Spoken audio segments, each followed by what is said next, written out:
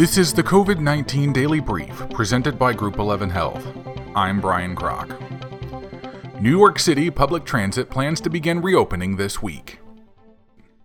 New York City's Metropolitan Transportation Authority Chairman and CEO Patrick Foye announced a 13-point action plan ahead of the start of New York's phased reopening Monday.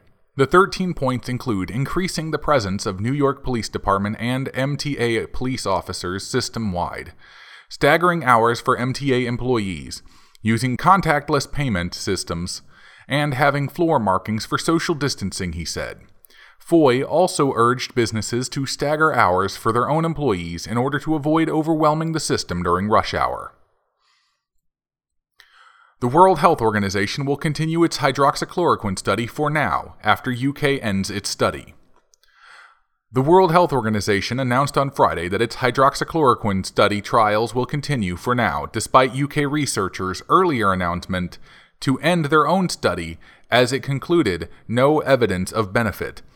They are two distinct trials with their own protocols, their own oversight committees, and therefore we will continue for now, and our own committee will consider the data as it becomes available. The announcement came after the World Health Organization confirmed it had received notice from the organizers of the recovery trial on Friday, a large UK-based trial investigating potential coronavirus treatments, about the organizers' decision to end the hydroxychloroquine arm of the recovery trial. COVID-19 hospitalizations nearly double across New York City. New York City is seeing nearly double the amount of people in COVID-19 hospital admissions, Mayor Bill de Blasio said during Friday's news conference, referring to the number as meaningful movement. At least 84 people were admitted to hospitals across the city as of June 3rd, the mayor said, up from 48 admissions reported the day before. ICU admissions were at 344 Wednesday, which is below the city's goal of 400, de Blasio said. The percentage of people that are testing positive for COVID-19 is at 4%, and that number is very good. Universal Orlando reopens to the public today. Universal Studios Florida, Universal's Islands of Adventure, and Universal's Volcano Bay are set to reopen to the public today with limited attendance.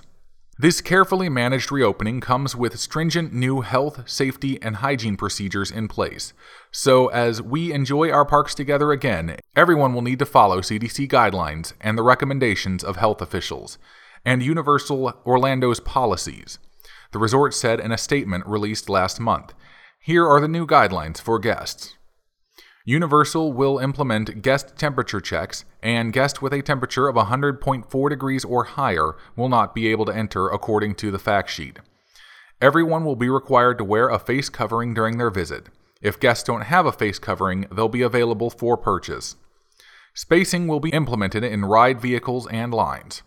All menus will be single-use. Mobile ordering will be available for select venues. Guests will be required to use hand sanitizer prior to boarding rides. This has been the COVID-19 Daily Brief presented by Group 11 Health. For more information on Group 11 Health, go to groupxihealth.com. That's groupxihealth.com.